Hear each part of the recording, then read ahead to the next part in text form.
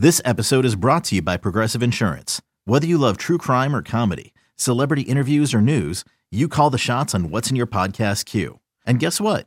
Now you can call them on your auto insurance too with the Name Your Price tool from Progressive. It works just the way it sounds. You tell Progressive how much you want to pay for car insurance, and they'll show you coverage options that fit your budget. Get your quote today at Progressive.com to join the over 28 million drivers who trust Progressive. Progressive Casualty Insurance Company and Affiliates. Price and coverage match limited by state law. It's the Stinkin' Truth Podcast with Mark Schlereth. Hey, welcome into the Stinkin' Truth Podcast. Mark Schlereth alongside Mike Evans. Scott the Hub producing the show from his deathbed. He's sick today. I like to call him Petri Dish. Petri Dish producing the show. Mike, how are you, buddy? I'm good. I'm good. Yeah. I'm worried about Sam Darnold, though. Apparently, he sees dead people. He sees ghosts. Ooh. You know what I think he was saying is that it's close to Halloween, and he was happening to look up in the stands, and he saw some people dressed as ghosts, and therefore he saw some ghosts. It wasn't the New England Patriots defense that scared him into making a bunch of bad throws. It was people dressed up in the audience, in the stands, Think at that's the what stadium. it was? Yeah, that's where he's. I think that's where he. Boy, that's something you do not want as a young quarterback Oh, my to have, gosh. especially in a market like New York, right. where the back page of the New York Post just said "boo, boo," meaning like boo, but boo. Yeah. I mean, that's not something I would want attached to me. Is that I'm seeing ghosts. I tell you what, though, if you embrace that and you dress up as a ghost for Halloween, I'd have a lot of respect. You got to embrace it, right? Right, you've got to. Like Adam Gase is quickly becoming the joke hire of the NFL, and Adam is a buddy of mine, right? But he never really embraced the whole wide-eyed thing from his press conference when his eyes were just like bugged out. Yeah. He never. What are you talking about? I didn't notice anything. What? You know. Like, yeah, you should have just embraced that. Like, Sam Darnold's going to have to embrace the whole ghost thing, right? Doesn't he? Don't you have to just say, hey, chalk it up to they had our number, they blitzed the snot out of me, I wasn't prepared, whatever. Like, you got to laugh it off. You have to. If you get all sensitive about it and tense about it, this thing could come to define you in a way you don't want. Now, okay, what we saw Monday night was Sam Darnold. This is the fine line you walk with young quarterbacks. Is it, hey, you need to go through nights like that because it'll make you stronger in the long run? Or do you run the risk of your career really being compromised because of the physical or mental beating that you take? Yeah, I think that's part of being a young player. You got to go through some of those nights. But again, you got to be the right young player. And what I mean by that is you can't let that define you. You've got to have a short memory, and you've got to have some toughness about you. I'll go back to Troy Aikman in 1989. Troy and I were in the same draft class. Him a little bit higher than me. He was I think number 1 overall player, and I was the number 263rd player in that draft. I was a 10th rounder. You came along a little later. A little bit later. But, I mean, almost identical. But the point being is Troy got the shit beat out of him his rookie year, to the point where there were some people that thought, what was the kid's name out of Miami? Was it Walsh? Was it Steve Walsh? Yeah. The quarterback? He went to Dallas. Yeah. Well, he was his backup. There was a lot of people that thought he should be the starter. Yes. Within that organization, it was split like 50-50, and Jimmy Johnson was like, are you kidding me? No, Troy Aikman's the quarterback, right? And Troy goes on to have a Hall of Fame career, and he was phenomenal. But the point is had he been less tough, had he mentally not been up to that challenge, that season would have crushed a mortal man. Would have crushed him. But he had that intestinal fortitude. He had that attitude of, F you guys, I'll show you what I'm made of. I don't know what Sam Darnold has. And I don't know that anybody knows until they go through it, Mike. As a franchise, you don't know until you quote unquote know, until you've been through it. And so we're going to find a lot out about Sam Darnold. Like, we'll find out exactly what he's made of. But, those are tough situations that you go through as a young player, and every one of us that's ever played has gone through one of those games where we just got the shit kicked out of us. And, how do you respond to it? Do you curl up in the corner and, look for your binky? Or do you come out and say, hey, man, I own it. I got my ass kicked. I'm not going to let it happen again. I'm going to figure out a way. This Patriots defense made Darnold look silly. Are they that good? I mean, what they're doing right now is historic, some of the numbers they're putting up. But, they're 7-0, and they've played a bunch of, the Jets twice, Dolphins, Redskins, right. Giants. They really haven't exactly been tested. So just how good is this defense? Yeah, well, really? I get that all the time. Like, they are playing against NFL players. And those NFL players happen to be, they have a skill set. They're good players, they may not play for good teams, but they're good players. I always look at that. Well, the combined record of the teams they played against, well, part of the reason the combined record is so bad is because they beat their ass. So that's part of the reason. It hasn't been the strongest competition. I'll get that. I get that. And it probably hasn't been the strongest coaching staffs either. Washington's a mess. Miami's a mess. The Jets are a mess, right? Buffalo's actually pretty good. But, here's the deal, Mike. The New England Patriots beat you by the fact that it's not about we've got more talent than you. It's about we execute better than you. We're more prepared than you.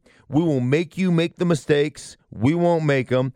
Think about how many times, and you heard a lot on the broadcast on Monday night, how many times they got into zero coverage situations, meaning no safety in the middle of the field. They're bringing more than you have to block, and we're blitzing. That's zero coverage, right? In a nutshell. We got more guys rushing than you have blocking, and we're going to play straight man across the board, and we're going to beat you. And their ability to execute that situation, that kind of situational football, is what sets them apart week in, week out. To be able to do that and not make a mistake on the back end, and to be able to turn the ball over 4 times, in interceptions and 1 time on a fumble, it just goes to show you how well they're coached and how well they play off one another. So, one of the plays was really interesting. One of the plays was they're bringing 7. The Jets have 6. They've got their back split out wide, and the cornerback is playing off coverage, basically reading through the running back to the quarterback and understanding, man, I can make a play here. If they come out this way, I can make a play. Because why? Well, because my blitzer is going to get there before this running back closes the cushion on me, right? And I tell you, and they throw it to the underneath receiver, and he just picks it. I think it was McCourty that picked it and just said, thank you. But that's knowing, like, that's not just knowing your job. Like, your job is, I got this back one-on-one. That's your job. But understanding the situation, that's what sets them apart, going, I know my job is to cover the running back one-on-one.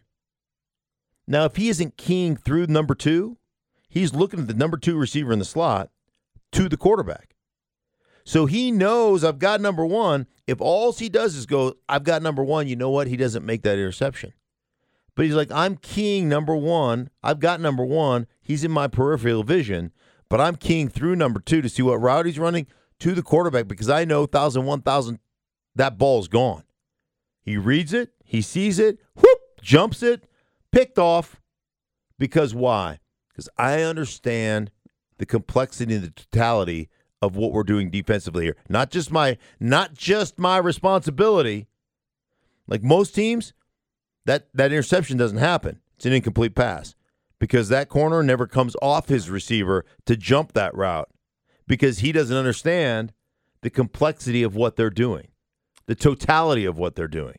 That's where New England is better than you. They're like Globo Gym. We're better than you, and we know it. But they, I guess, acknowledge that they weren't good enough at receiver. They go out, they get Mohamed Sanu.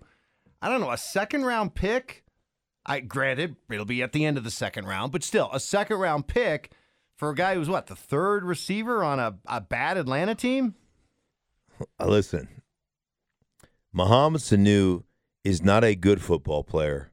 He is a great football player. I think of Mohamed Sanu as positionless. He's just a football player.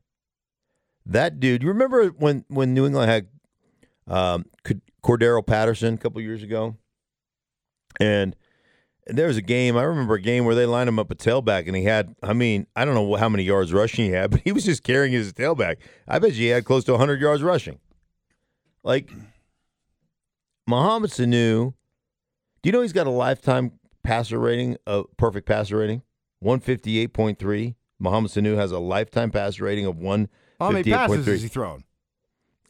I think he's thrown. Efforting music? Oh, no, that's a different show. Yeah, I think he's thrown 12 passes. I think he's thrown 11 touchdowns in 12 passes. And I'm talking about deep passes. Like, the guy is a complete football player, does the dirty work, catches the ball over the middle of the football field. I will tell you the other thing about him, Mike, that now they have in New England 2 alpha dogs at receiver that set the tone. Like, you don't say that about receivers very often. But they've got Julian Edelman, who's a tone setter. You know, he's a shit talker out there. And they've got Mohamed Sanu, who's a tone setter. He tries to hurt. Literally tries to hurt people when he blocks them and stuff. He can motion in to the formation. He can block the edge. He can cut off. He could insert and block a linebacker. He'll catch it over the middle of the football field deep. He's not afraid to get hit. Like, he's a complete football player. The New England Patriots just got a hell of a lot better with Mohamed Sanu. Well, I just looked up as you were talking his career passing stats. 7 of 8 for 233 yards, 4 touchdowns, and a quarterback rating of 158.3. No. Look at you. Look at you, well, snot. I was a little off on 11 for 12, I think I said, but still. 7 of 8. Hey, you notice something while we're on the subject of the Patriots? And I know America just loves hearing more and more about the Patriots. Sure. But give the devil their due. So the Patriots undefeated, the 49ers undefeated, and the Indianapolis Colts, fresh off a win over Houston, showing no ill effects from losing Andrew Luck. Those 3 teams are combined 17-2. Tom Brady, Jimmy Garoppolo, Jacoby Brissett, the quarterbacks, they were all together in New England. How crazy is that? Brady was 1, Jimmy G 2, Brissett 3. And by the way, the year that Brady was suspended because of Deflategate, remember 4-game suspension?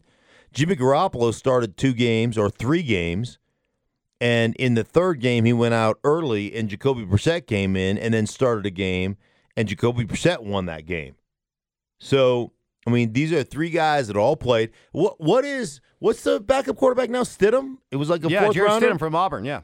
What's he worth? 2 first-rounders? Can you get 2 first-rounders for Stidham right now? We talk about Oda McVay. Do we got the Oda Brady thing going? Hey, if he's a backup under Brady. Right. Backup under Brady, man, he must be legit. He learned something. I mean, how good is that? How good are you if those 2 guys are out there orchestrating for NFL franchises? I think the Colts 4-2 and the Niners 6-0. Come on, really? I mean, really? And how much of it is that you walk into that organization, Mike, and you're responsible to understand and know football, not just your position, but again, getting back to the kind of the totality of the game. Understanding the game at that deeper level. Like, you watch Brady do it. You watch him prepare. You watch the way he goes through it. What did Jimmy Garoppolo tell me about Brady? I'm in a meeting with Jimmy Garoppolo right after he got traded, and he went to the Houston Texans. And so I said, what was San Francisco. Oh, yes, excuse me. He was playing. I'm sorry, I was talking to him. He was with San Francisco, but he was playing the Houston Texans, okay? Yeah. I was doing a game in Houston. And so I asked him, I said, like, what did you learn, like, from Tom Brady? And he said that playing quarterback is not a job. It is a lifestyle. That's what I learned. It has to become your life. Like, you have to, from eating to sleep, the preparation, the study, it becomes what you do, and it becomes kind of quote unquote who you are. It's the preparation that it requires. You know, it's funny because then last year I was talking to Danny Amendola, who was a former receiver for the Patriots, and he says, listen, Brady is such a freak show. So he goes, we'll finish a game. We'll be on the road. We'll finish a game. And, like, we get a win, right? Everybody's grabbing a couple of beers, getting on the bus, having their box lunch or whatever. So you get on the bus, and Brady's already on there. And while everybody's kind of looking at the stats from the game and, and like I said, popping the top and having a cold one, Brady's watching that film, the film of next week's opponent, on the bus as they're heading to the airport to fly home to New England before they start the week. He's already dissecting next week's opponent, the game they just had. I mean, it just is like it's a never-ending, just kind of preparation fest for that guy. We're talking about Indy and San Francisco. And I find it curious, besides the irony that you have two Brady backups as their quarterbacks, but the way that those teams have constructed themselves over the last couple of years. And neither team went out and invested highly in a quarterback. They both have guys that were second and third round picks. But Indy, if you look at their offensive line, 4/5 of their offensive line, homegrown. 3 first-round picks and a second-round pick. And you look at San Francisco and you look at their draft history over the last 5 years, and it's just defensive linemen, offensive linemen, front seven linebackers. For all the people who are out there listening right now and follow teams that are down the dumps right now, are the Colts and San Francisco maybe the easiest to point out blueprints to follow if you're rebuilding? Yeah, I think you look at... Or do you go out or do you just go out hell-bent for election to go get the quarterback? Right. Well, I mean, that happens a lot. I mean, look at 2018, right? We've dubbed them the Hall of Fame 5. How's Baker Mayfield doing right now with 11 picks that he's thrown? How did Sam Darnold look the other night? Where is Josh Rosen? Is he in the witness relocation program? Now, Josh Allen is winning football games, but is Josh Allen winning them, or is that great defense winning them? Like, there's a lot of question marks about those 5 quarterbacks. The one guy who is really winning games and carrying his football team is Lamar Jackson, who's a non-traditional quarterback. And I want to get to that because I had a long conversation with John Harbaugh about this. But let me start here. There's things that go in and out of like popularity, right? In and out of vogue.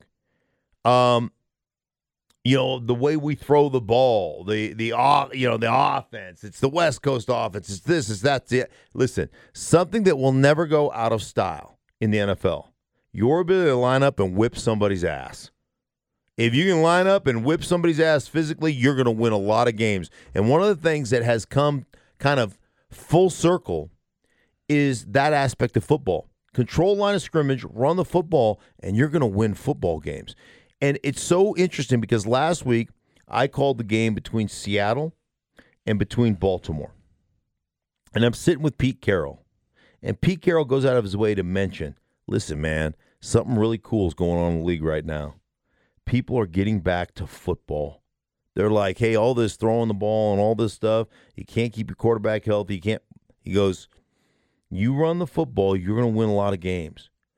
The complementary nature of taking pressure off your defense, right? Keeping them fresh on the sideline. Run the football, wearing the opponent's defense out. He goes, look at the games this year. The teams that control the line of scrimmage and can run the football are winning the majority of the games. And he says it's coming back to like the way it was. And Pete Carroll loves it. He wants to play football that way. And interestingly enough, I'm having a conversation with John Harbaugh. And John was so passionate. And so passionate about his quarterback. And he goes, you look at the bias that was out there towards Lamar Jackson. And he goes, there are people and teams saying you got to play wide receiver if you want to play in the National Football League. Like a complete and total bias against the kid. And I'll be the first to admit, Mike, I'm of that. I'm in that group. Like I'm in that group that looks at it like, well, I mean, is that sustainable? Is that, a running quarterback? Is it sustainable at this level? No, it's not sustainable. You got to have the, 6'5" guy that drops back. But John Harbaugh's point was this. He goes, listen, man.